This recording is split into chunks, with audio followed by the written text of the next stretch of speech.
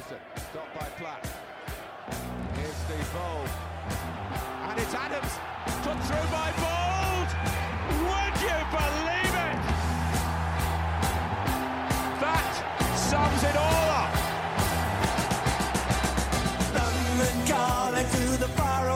Hello and welcome back to That Sums It All Up with me, Alfie Steiner. With me today, it's been far too long, it's Johnny Rosen. Johnny, how are we? I'm good. Just getting acquainted, as you're well aware of, with my new mic. So apologies for any audio mishaps throughout this recording, but it should sound a lot smoother from here on out. Now we're both mic'd up properly and no longer using our laptop mics. But other than that, good. Busy working. I was in New York last week for a vacation, which was nice. I used to live in Washington, D.C. for a short while and haven't been able to get back since COVID, having left in March 2020. So it was quite nostalgic, catching up with some old friends who I've not seen for 2 years. Had a great time. And I think my general mood has been permanently lifted over the last few months because of the Arsenal results as well, which we'll get onto. But, you know, a rich vein of form, currently the informed team, not just in the Premier League, but in the whole of Europe. I think you'll find in the top 5 leagues, sitting top of the European form table over the last 10 games. So I've been doing pretty well. How about you? Yeah, I've been well. It's a busy time of the year, coming up to the end of my 4th and final year of university. So, you know, the workload is intense, and hence the relative lack of activity on That Sums It All Up front. But, you know, glad to be recording a show with you today. And yeah, no, I've been well. I like you, I managed to get a little vacation in. I was in Paris for a few days, which was very nice, actually. I know. Very nice. You're a big fan. Nice. You're a big fan of Paris. C'était magnifique. Yes. Oui. And yeah, I've just been sort of grinding down with work and watching Arsenal and enjoying it very much. And that's kind of it, really. But look, let's get into the discussion. Just before we do, because we don't have loads of time today, and hopefully we'll be able to do another show soon. But, you know, there's been a lot going on in the world recently, and there's only so much that our words can do. But I think it would be remiss of us not to mention, you know, what's going on in Ukraine, and we send our thoughts and prayers out to everyone in that country who are fighting for, you know, their lives and against Russian forces, and you know, they're at war. So I think everyone, let's just continue to have them in our thoughts and spread any important messages and donate to charitable foundations and just do everything you can, as little as it might seem you are able to do, because, you know, we're sort of in a very, well, not we, they are in a really horrible spot. So I don't know if there's anything quickly you wanted to add on that before we get into discussing the sort of trivialities of Arsenal, but go for it.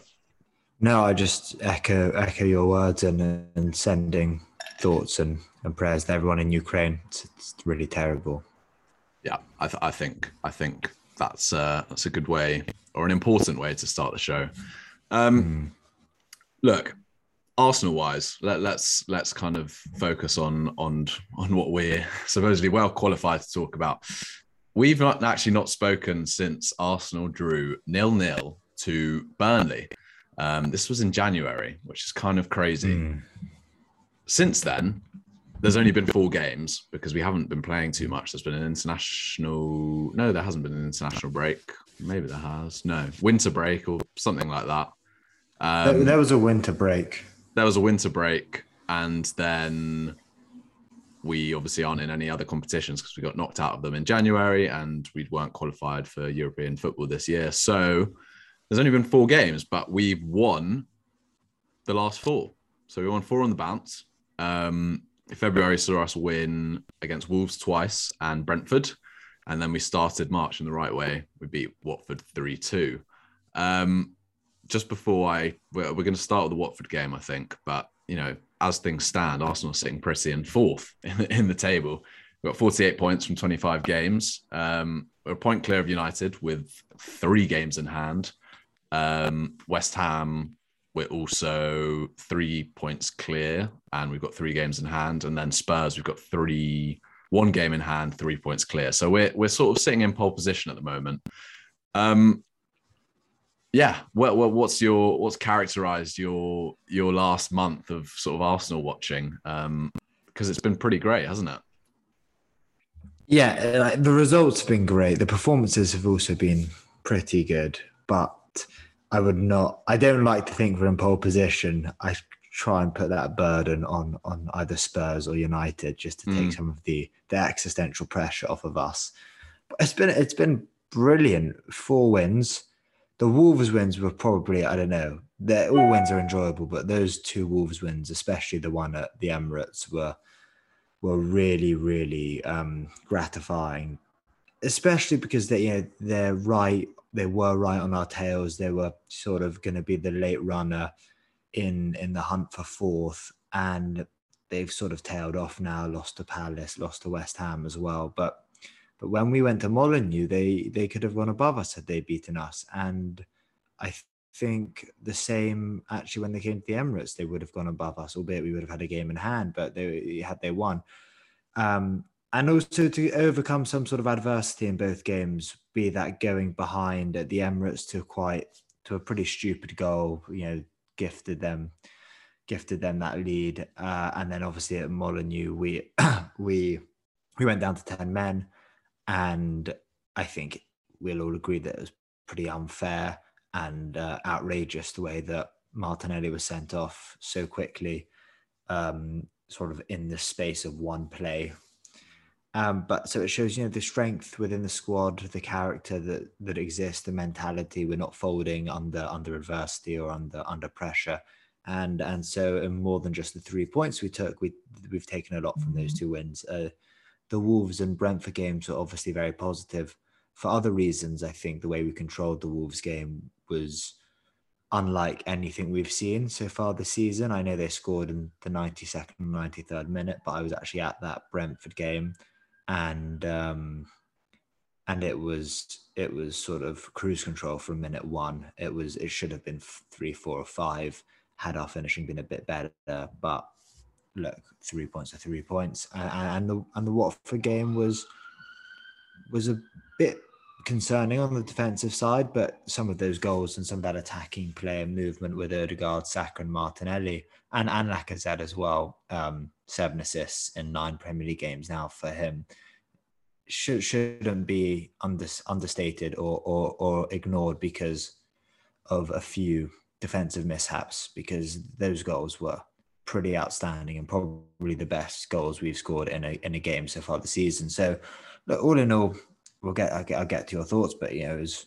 overwhelmingly positive, and really games that we couldn't afford to not win, because while we do have 3 games in hand, and I'm sure we'll get onto this, our 3 games in hand are Liverpool at home, Chelsea away, Spurs away, and I think we'll be lucky, or do well, I should say, to take 4 points from those 3 games. So we needed to make these, quote unquote, easier games count, so we can afford to probably drop points in our games in hand. Those are my sort of initial thoughts. What were yours? Well, I agree with you, but largely that's what we've been doing this season. We've been winning the games that we're expected to win and take the points from, and that's what we've been doing. But we've been doing it in such a convincing way of late. Like you, I was kind of blown away by, it was surreal how exceptional those goals were at the weekend. One touch passing, some emphatic finishing. It's not the sort of attacking flair play that we've seen necessarily with this team under Mikel Arteta, but I'm all for it, even if we need to tighten up a bit defensively. I think, like you, I still see us as underdogs, to be honest. I mean, you can sort of look at it in 2 ways. On paper, and with points and games in hand, we are we're in not pole position, but we are in some ways the most likely team to finish fourth because we're in fourth at the moment. But at the same time, in terms of our rivals and their experience and their quality and our relative inexperience and, thinner squad and tough games still coming up, that it's still all in the balance. But I think to be in with a shout is brilliant at this point. And I've loved watching this team grow after a bit of a wobbly January. Although, again, I think it was blown so out of proportion just because of, we weren't playing loads of games. We lost to City, we drew to Burnley, but then Burnley kind of went on this run temporarily where they were winning and drawing and playing really well. Man City, we obviously know what happened there. We got knocked out of the cup by Liverpool. One of those performances was great, but we were getting men sent off, all the rest of that. And then, I didn't manage to watch the Brentford game, but I watched the highlights. And from what I saw and from what I heard, it was a dominant performance. The Wolves game, look, they were really tough. I mean, they were until they lost twice to us. They sort of tailed off a bit now. We sort of burst their bubble, but they've been a really excellent, consistent side in the Premier League this season. They hadn't lost a game, I think it was since 2018 when they'd been ahead. That was the first time in a long time. Not many people have beaten them this year, and we beat them twice in the space of a week. And, they showed us they challenged us and we overcame those challenges in different ways. Different challenges presented themselves. So I was so super happy with the run that we put together. And obviously that Wolves game was, I hadn't shouted that loud for a long time. And honestly, it was again, so uncharacteristic because I think we've grown accustomed to, you can't go 1-0 down to Wolves. That's what everyone was saying. You can't go 1-0 down. And then we did, and Gabriel looked a bit off it, and he gave that sloppy ball away, and I thought we played quite well, but I was getting frustrated, and certain players weren't doing maybe what you need them to do in that moment. And then the substitutes, who we've again come to think of as kind of not very effective, Eddie Nketiah and Nicola Pepe came on and made the difference, and kind of alongside Martin Ødegaard and Ben White and Thomas Partey in that game, I thought, who were all exceptional. We managed to get the win, and what scenes those were. Even in my living room in Edinburgh and wherever you were, I think you were out at dinner or something. I hope you managed to catch some of it. But I wasn't watching it. You weren't watching it. Yeah. Oh. Yeah, I was at dinner. I went nuts in the restaurant though when both goals, but definitely Lacazette's. I had a few tables turn around when they heard me sort of yell, "Get in!" Quite right. At about 9:30 p.m. on a Thursday night in quite a fairly nice restaurant in central London. Yeah. But Arsenal's more important. Indeed. But we did that, and then we went to Watford, and look, let's talk a bit about that win, because that was at the weekend, and that's the most recent kind of Arsenal talking point, I suppose. I mean, the goals were brilliant. Martin Ødegaard's I especially liked. I liked all of them, to be honest. But Martin Ødegaard, that interplay with Bukayo Saka down the sort of inside right channel, and the finish was just divine. How did you see Ødegaard's role, in that first half and just his performance in general before we get on to another of the sort of star men of that performance?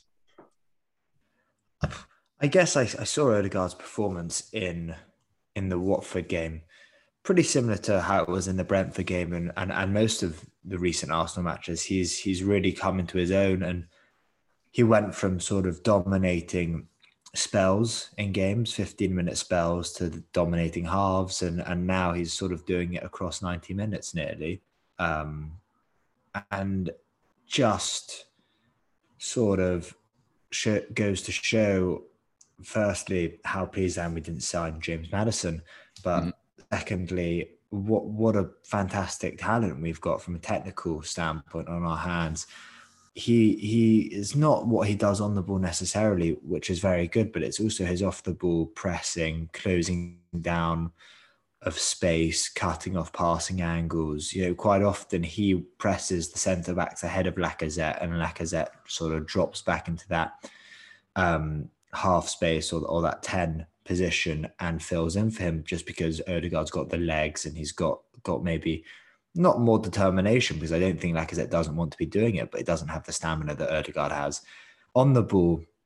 And we saw it for his goal. He's just breathtaking. That sort of half turn back heel to Saka, who then obviously beats his man as Saka does and lays it on the plate for Odegaard. But it's a fantastic finish. I don't know about you, but I wasn't sort of thinking when he was in that box, he's going to miss or a shot could be saved. It wasn't particularly powerful, but the finesse and the sort of curl-ish on the shot, he just passed it, but sort of curled it into the bottom corner, and was never fearful that he would mess that up or he'd blast it into Rose head or overcomplicate the finish. It was really fantastic and capped off one of his best games, probably for us. It was unlucky Saka got man of the match on Sky. I think he was probably unlucky not to get man of the match, Odegaard, because he really controlled the tempo, dictated the tempo of that whole game from start to finish,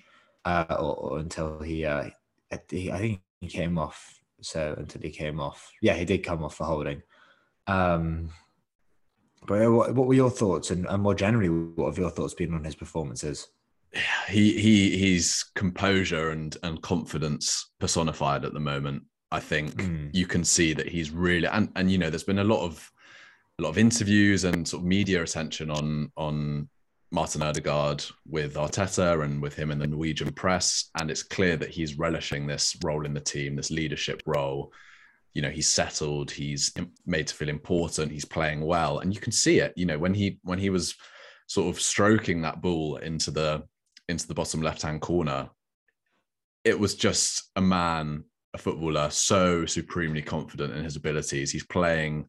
He's enjoying playing for Arsenal. He's enjoying kind of leading and orchestrating these young players around him. I know other players are doing that job too, but he is that creative fulcrum of the team, and that technical assurance that you were talking about, we haven't had that. I mean, we obviously had Mesut Ozil, and he did a large part of that, but we've sorely missed that kind of consistent, reliable kind of technical assurance on the ball, and who can also back it up with a brilliant sort of physical effort and assists, goal scoring threat. He's disciplined and hardworking, and look, I've got a lot of praise for him. And again, it's the summer business to sign him is looking more and more convincing. I don't think there was ever any doubt. He struggled a bit at the beginning of the season, but it's kind of his team, in terms of him being the superior young player, not superior, sorry, I guess superior, oldest younger player in that sort of front area.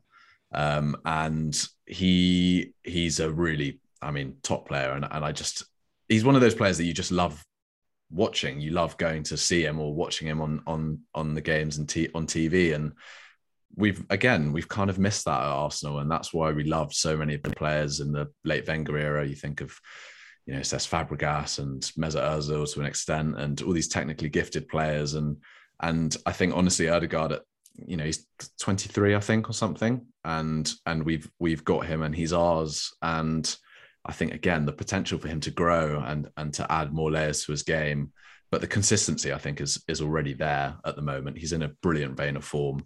And I think also that connection with Saka on the right-hand side, who we'll get onto now, is really blossoming. And they're really looking to understand each other at the moment. And I think, it's strange, isn't it, how we've been such a left-orientated, attacking side for so long, largely to not that much of an effect. And now the right-hand side looks so dangerous and our sort of strong side. So let's transition on to Bukayo Saka. Is it going too far to say that he's turning into one of the best players in the league, if not in Europe, given his age? Because I don't know, again, as Arsenal fans, we watch him week in, week out, and I know he's still young and, everyone can get carried away, but he is something else, is he not? I mean, I don't think it is an overstatement to say that, because his consistent ability to time on time again beat his fullback, I've not seen anything like that for quite a while. I mean, against Watford, he gave, and that left back, he's not a bad left back. I've watched quite a bit of Watford over the last few months, and Hassan Kamara, I think it is, they signed him from Nice. He was pretty well rated in Liga. He's much better than who they had before, which was Danny Rose. and I've watched him. I watched them play Watford. They played, who was it? Maybe it was Brighton or someone. They drew 0-0. He had a very good game, the left back. And I thought could be an interesting test for Saka. He's new to the league. He's not going to be scared of a younger kid, right? And Saka just destroyed him. And there was a photo that the Sky Sports coverage sort of cut to camera at about 85 minutes with his hands on his knees, panting, like he'd really been given the runaround. And we've seen, Saka and Martinelli on the opposite wing really give fullbacks a tough time. But the consistency that Saka does it and the reliability that I think he has, which is probably why him and Ødegaard have formed such a good partnership, because Ødegaard's very clever. He's got a very good footballing brain, and he's not going to just trust anyone with the ball and his passes quite often. I think, we've seen him and Partey interlink quite a lot. Again, that's because Partey's a very reliable footballer most of the time. And I think what he's now starting to recognise over this season is that despite Saka only being 20 years old, he's years and years ahead of his age when it comes to his footballing ability and his football brain. And he's almost probably earned Ødegaard's respect and admiration. And now we're seeing the benefits of that, because they're linking up almost reminiscent of Ozil and Alexis's link up in the sort of 2015 to 2017 period, 2015 to 2016 maybe. But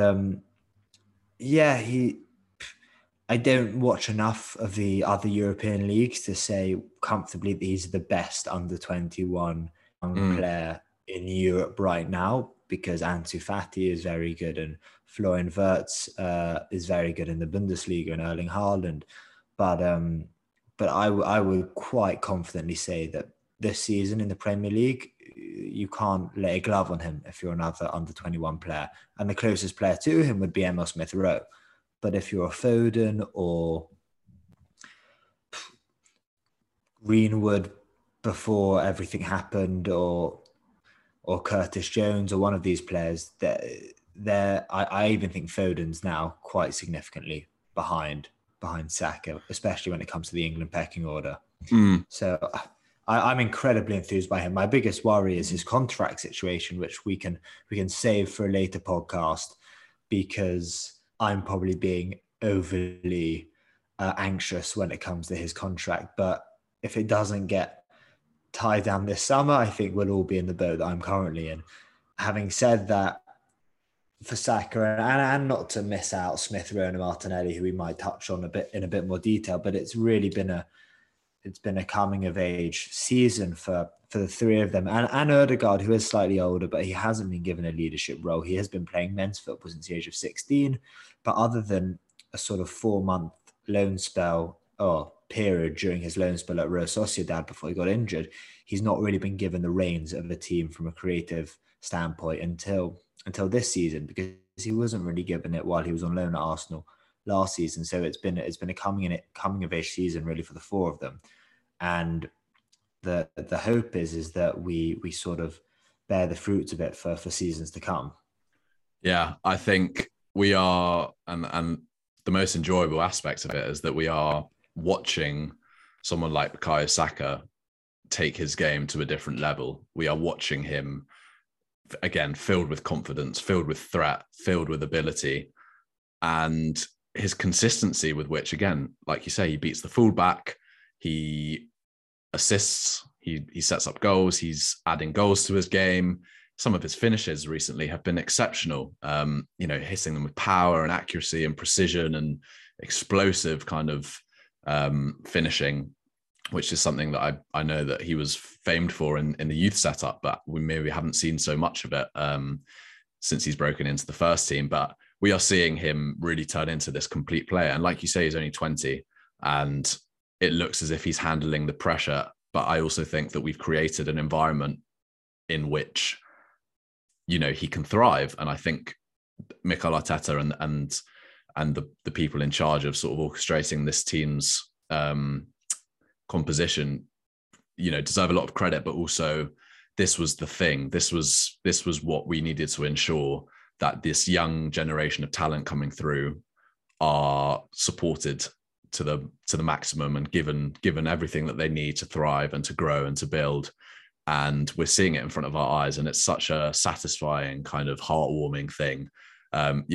It just makes me smile and sort of go a bit giddy when you think about the fact that he is an Arsenal player who has come through our academy. He's 20 years old, and he's sort of, taking us to another level.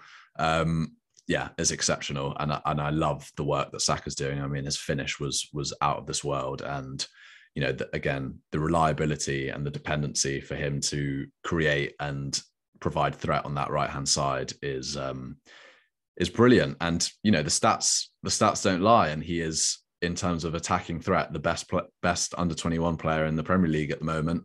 Smith Rowe is not far behind him. I think Phil Foden's a different sort of case because he plays a different kind of role for Pep Guardiola, and not many sort of under 21 players could play that sort of false nine role maybe as well as Foden does. But I think Saka, in terms of his character and his already kind of importance to Arsenal and the mark that he's already made on the international stage, I think he is a player for the next decade, hopefully for Arsenal and for England. In terms of the contract, I'm not too worried. He looks like he's loving it. He's an Arsenal man.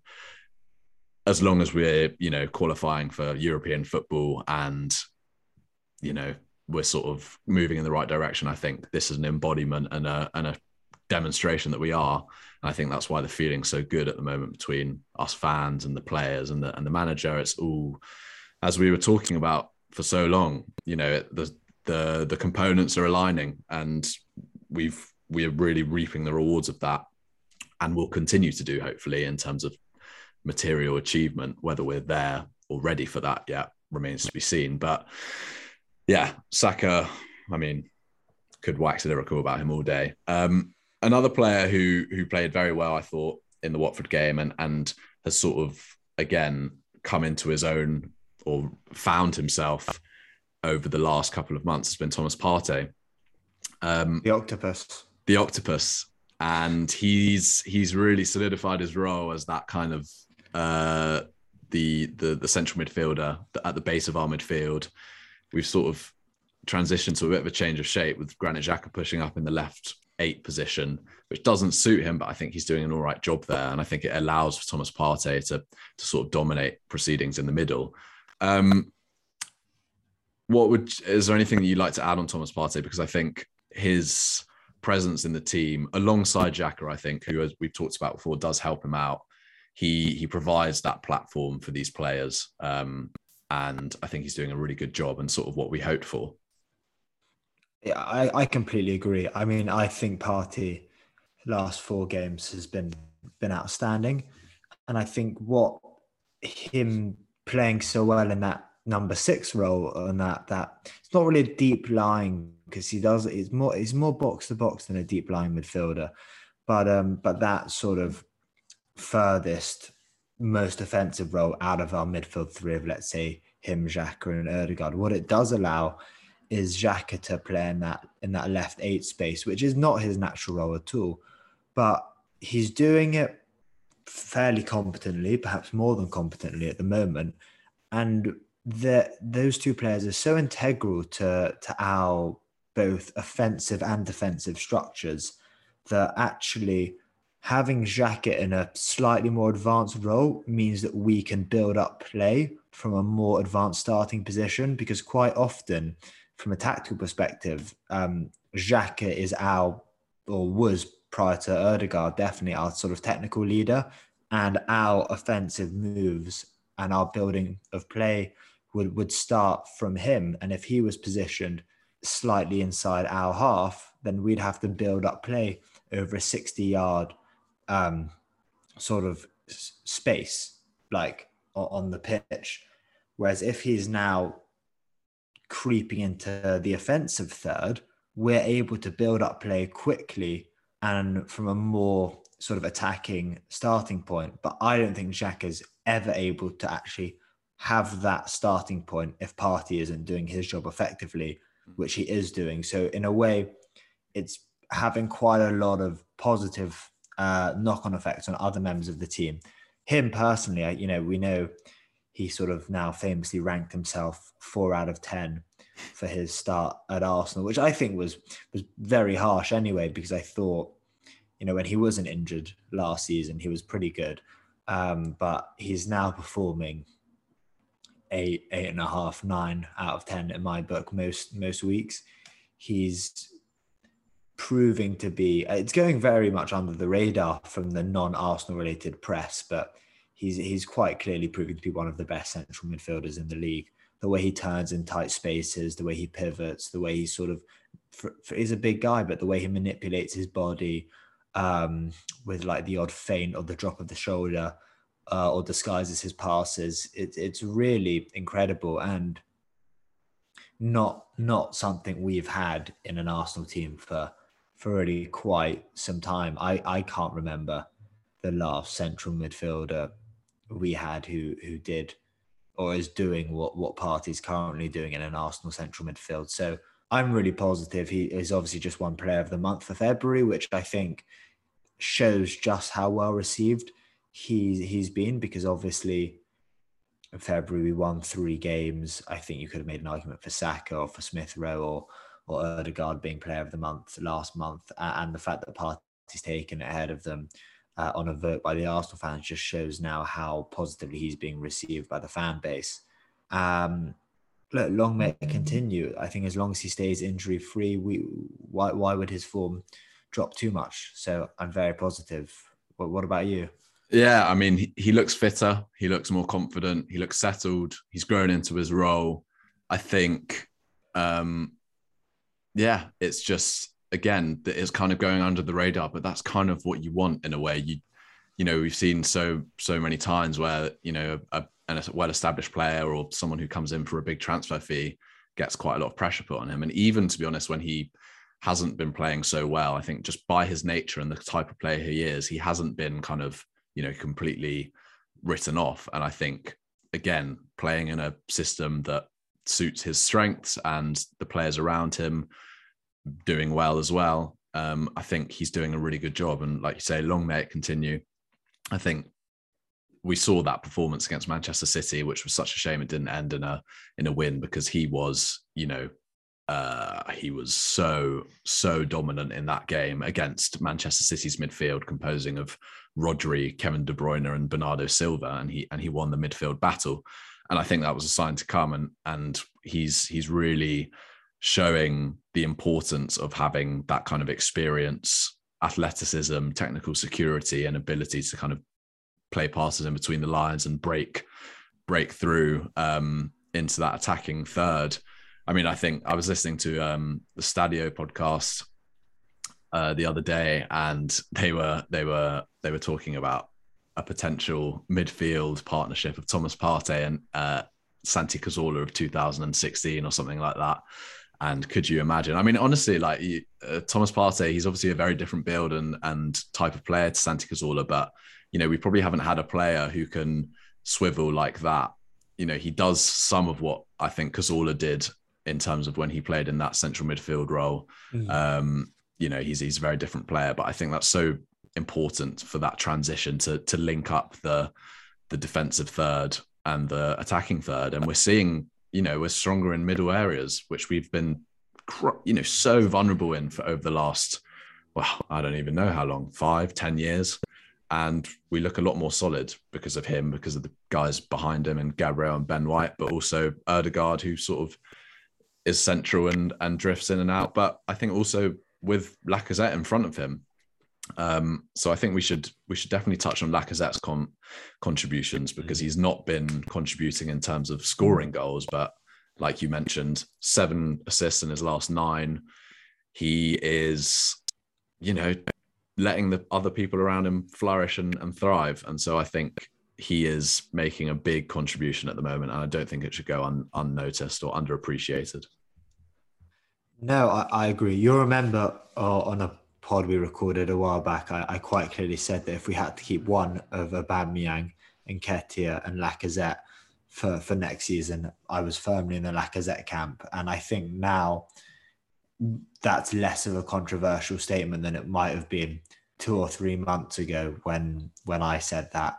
And that's just because obviously the leadership role, he's quite clearly relishing being captain. You can see he's giving everything on the pitch, but he is performing a very niche role, a very specific role in this team, and he's doing it well. And I don't know if he's performing it out of choice or out of limitation, insofar as that if he was naturally a 25, 30 goal a season striker, then perhaps he wouldn't be tasked with the role of dropping deep and linking play and assisting, and he might be told more just to focus on keeping in the penalty box and putting away chances. But he's not that striker, and he's not a goal scorer at the moment. He's very much a creator.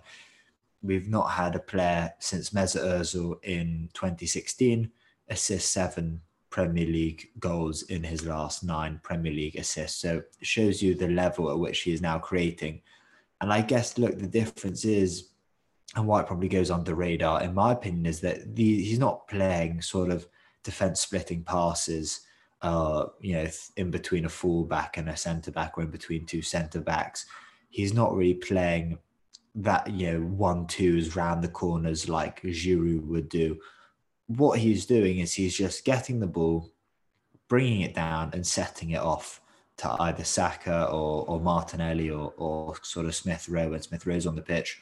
Or he, like he did in the Wolves game, he's getting in and down where it hurts, ahead of defenders, ahead of opposition goalkeepers, and just getting, little touches, nicking the ball away from a Jose Sa running out of his net to claim a corner, or it was a Ben White header, which then gets the ball to Gabriel and it gets poked in, and it's very scrappy and it's not necessarily pleasing on the eye, but an assist's an assist. And, someone's got to do that job, because we don't have that focal point up front that we probably will hopefully have next season. And I've really definitely got a lot more respect for Lacazette than I did maybe a year ago at this point in time. And I just think the way he's carried himself, also with the stuff going on off the pitch, Aubameyang and him had a notoriously close relationship, and he's not let that affect him. And by all accounts, he's a very good role model to the younger pros. I would really be looking to keep him for next season, but it looks increasingly less likely that he will stay. Maybe that changes if we do finish in the top 4, because then he has the chance to play Champions League football with Arsenal, which he's never done before. But yeah, really real credit to Arteta, to the system, and to where we're trying to go. It's really my thoughts. Yeah, I think Lacazette, I kind of forgot, you can say seven assists in his last 9, but you forget that he set up that winner against Wolves for Gabriel to score the winning goal. You forget that, I'm going to give it as a goal for the winner against Wolves, even though it was a Jose Sa own goal. But that's technically one of his 7 assists. Yeah, no, exactly. And he laid off both the goals on the weekend against Watford. He is doing a really good job. And look, maybe it's us benefiting from the fact that he's playing for his next contract, whether it's at Arsenal or elsewhere. I think a lot of Arsenal fans would be willing to sort of keep him on, depending on if the terms were right, if he was willing to accept a shorter contract with a reduced pay packet. I don't know if he'll be able to do that, and whether we'd sort of, not risk, but show ourselves to be scarred by recent occurrences of signing players into their 30s to big money and larger periods of time remains to be seen. But look, he's doing really well, I think, at the moment. And look, he should have had a penalty against Watford, and he's not far away from a goal, I don't think. So I'm really pleased with his effort and his leadership and the example he sets. And, you know, by all accounts, he's a brilliant person to have around the training ground, and all the young players love him. So I think he is pivotal for the rest of the season. And look, he's doing all this work now, and I think he will get a couple of goals. And then you're looking at a kind of player who is doing all that work and then will get the occasional goal as well. I think he's close. I think there'll be a penalty soon, or there'll be a break in the box. But even if he doesn't, he's still doing such an important role that it doesn't really matter to me.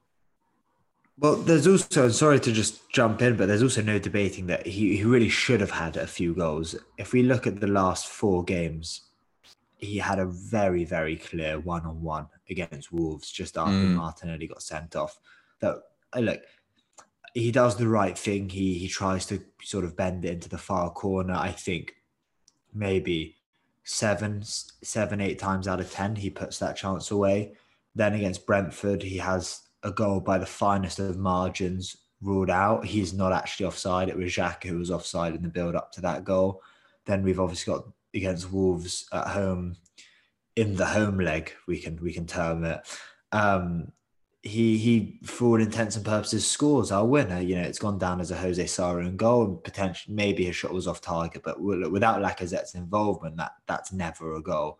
And against Watford, while he didn't have any clear chances, I think he had something like 8 or 9 shots. Or maybe that was against Wolves and not Watford. I'm getting confused. I think Watford, he didn't have any clear chances. But, you know, you can make an argument that really in different situations on another day, he has 3 goals from his last 4 games and 4 assists. And then you're saying, well, he's got 7 goals and assists in 4 Premier League games. That's right up there with what Kane's doing right now. And he's really red hot now for Spurs, which is rather worrying, but we don't need to talk about it.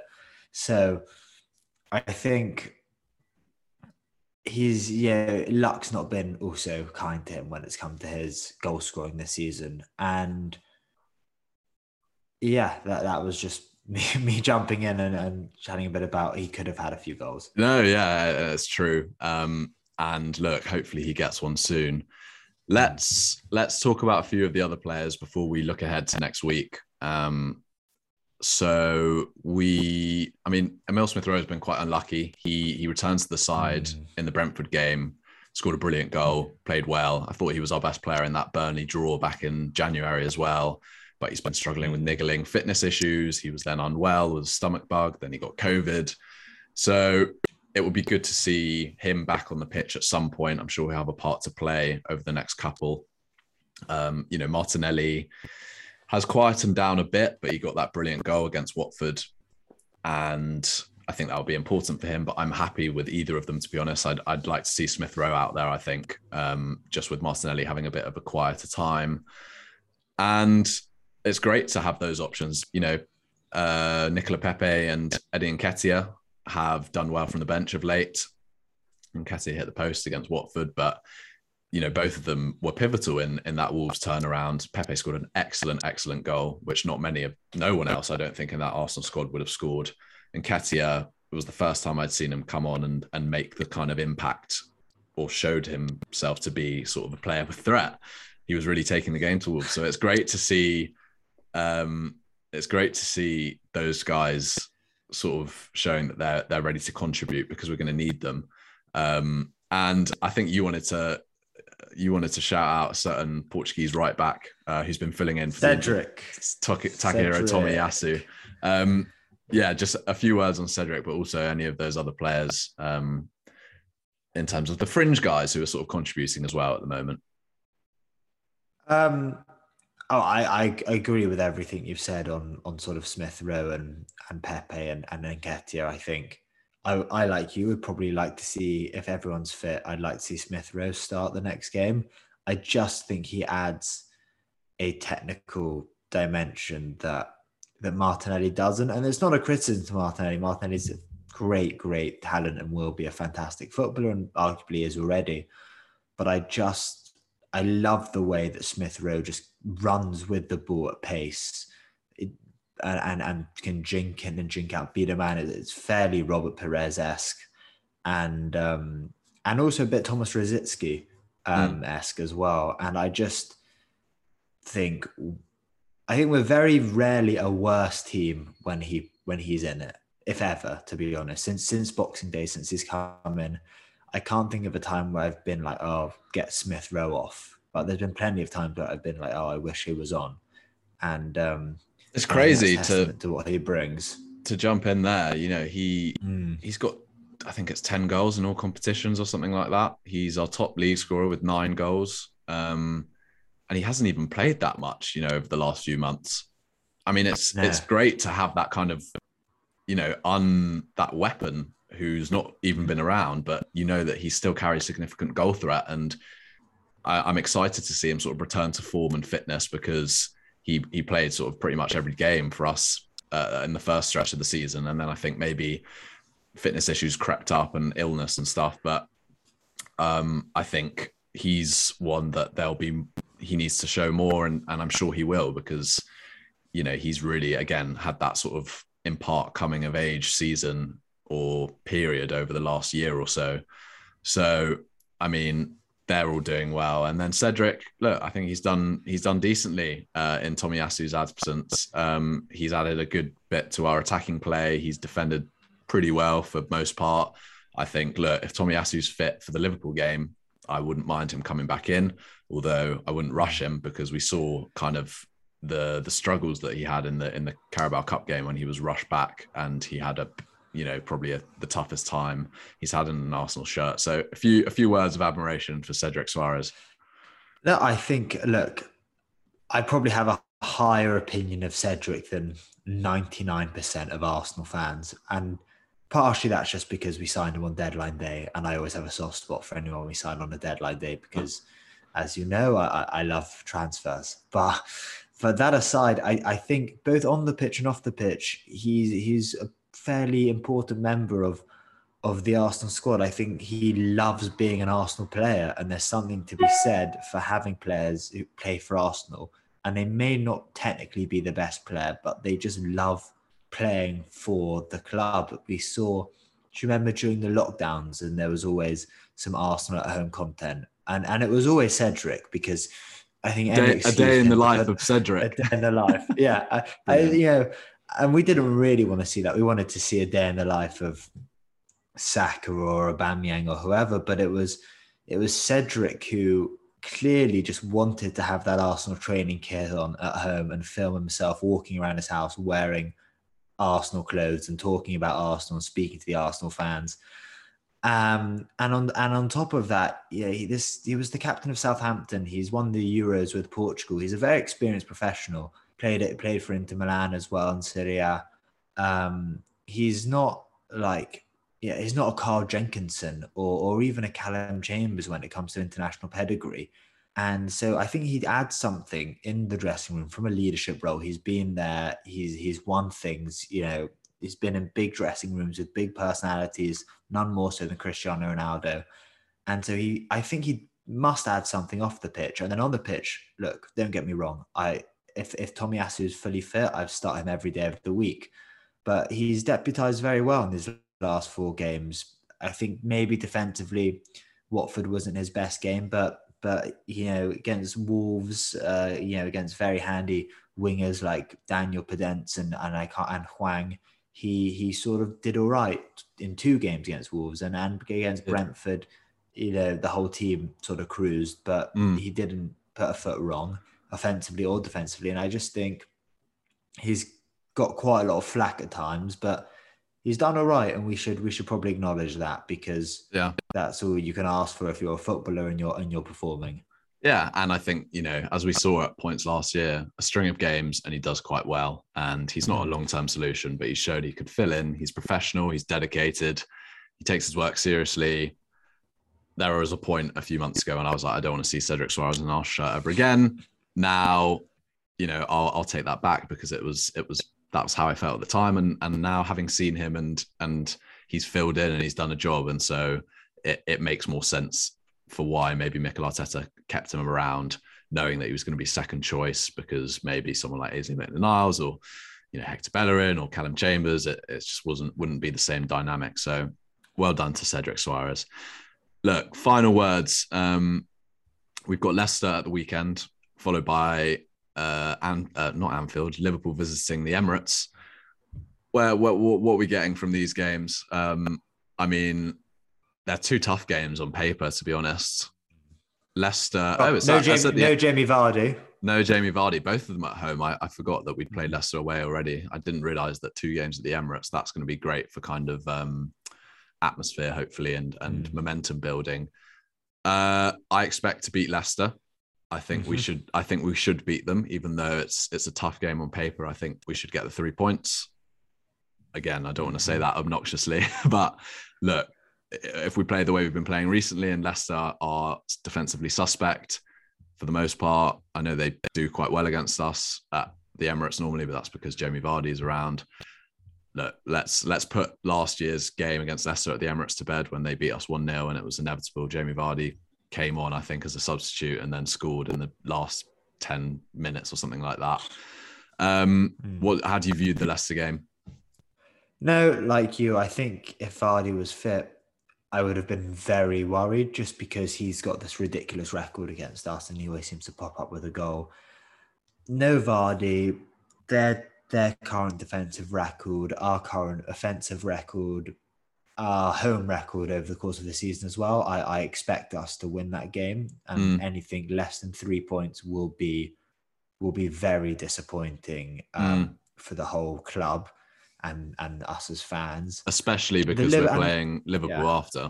The Liverpool game follows, and I think the Leicester game is the last game in what was a run of 6 games that started with the Burnley game and ends with the Leicester game, where really we should have taken 18 points from 18. If we take 16 from 18, I think we'll all say, look, that's bloody good, and we'll sort of move on into our more challenging fixtures. The Liverpool game is the more challenging one for obvious reasons. I think we'll win? No. I would happily take 4 points from the Leicester and Liverpool game now, because Liverpool are flying. I know they lost last night, but they're still through to the quarterfinals of the Champions League, and just the players they have, I don't even want to imagine it. I know that we've been better at the back, and we got a good 0-0 at Anfield in the Carabao Cup, but that was without Salah and Mane. Yeah. And Luis Diaz. And Diaz, who's just unbelievable. I watched the Carabao Cup in New York, the final, and the way he was brilliant. Jinks his body as he runs into the box with the ball. I do hope Tomiyasu is back for that game, because I don't think Cedric will have a great time against him if he starts. Yeah. And also there's now a bit of unpredictability with him. If Firmino's fit, which he may well be, it used to be, right, we're setting up against Mane on the left, Firmino in the middle who's going to drop in, and Salah on the right. You're not sure, because Jota could come in and Firmino could come out, Diaz could come in, Mane could come out. They've still got the Ox, they've still got Minamino, they've still got Origi.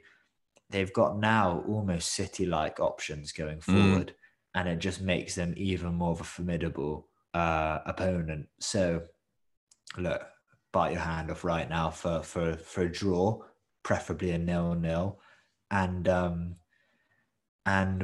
we'll take those 4 points and say thank you very much, and hopefully we would be in fourth with those results at the end of that game week, which is game week 29. So yeah, but I'm not confident, if you can tell by my voice. I'm not confident we'll get the draw. But even if we lose 3 points, as long as we beat Leicester, if we beat Leicester, we're sort of banking the potential for a loss against Liverpool, in my mind. Yeah. So a lot hinges on that Leicester game. If that Leicester game goes badly, we've got a lot of pressure to perform against Liverpool, which we may do. But we really need to secure those 3 points, and then we can sort of be less worried about whether or not we get turned over at home to Liverpool. Yeah, look, I think Leicester we have high expectations of that game. Liverpool, look, they've struggled a bit recently. I know they probably should have scored a couple against Inter Milan yesterday. They narrowly scraped past West Ham. They could have conceded several goals against West Ham. They played quite well and beat Chelsea in the Carabao Cup final, but again, didn't score. So, they're in a bit of a strange spot. But having said that, the likes of Salah, he's going to turn up at some point. Mane, Luis Diaz looks brilliant. So what I'd like is to see us give it a go and not be turned over in the way that we were in the second half of in the second half of the first game this season, and sort of have a Man City-esque performance, hopefully with a different result. But I think we'll give it a go, and I think a win against Leicester would be pivotal in that. But look, we shall see. It's exciting. We're in a good moment, and I think let's just enjoy it and like the players are. So I think let's leave it there for today. Hopefully we'll be back soon. I think just with life being busy at the moment, you've started a new job. I've got dissertation and work and all of the rest of it. We'll try and fit in a show when we can, but let's just focus on the Arsenal and playing well. So Johnny, thanks as always. It was lovely chatting to you. Thank you for having me on the pod. It's always great, and up the Gunners. Look, you can find Johnny on Twitter at JohnnyRosen1, Football Transfer News on Facebook, and Football Transfer News _official on Instagram. We're not in transfer season, but look, give it a follow anyway. Quick reminder, you can find all the episodes of That Sums It All Up on Spotify and Apple Podcasts. Follow the podcast on Twitter at That Sums It All Up, and on Instagram as well at That Sums It All Up pod. Thanks for listening, everyone. Take care, and we'll be back at some point in the near future. Until next time, take it easy. Goodbye. Sums it all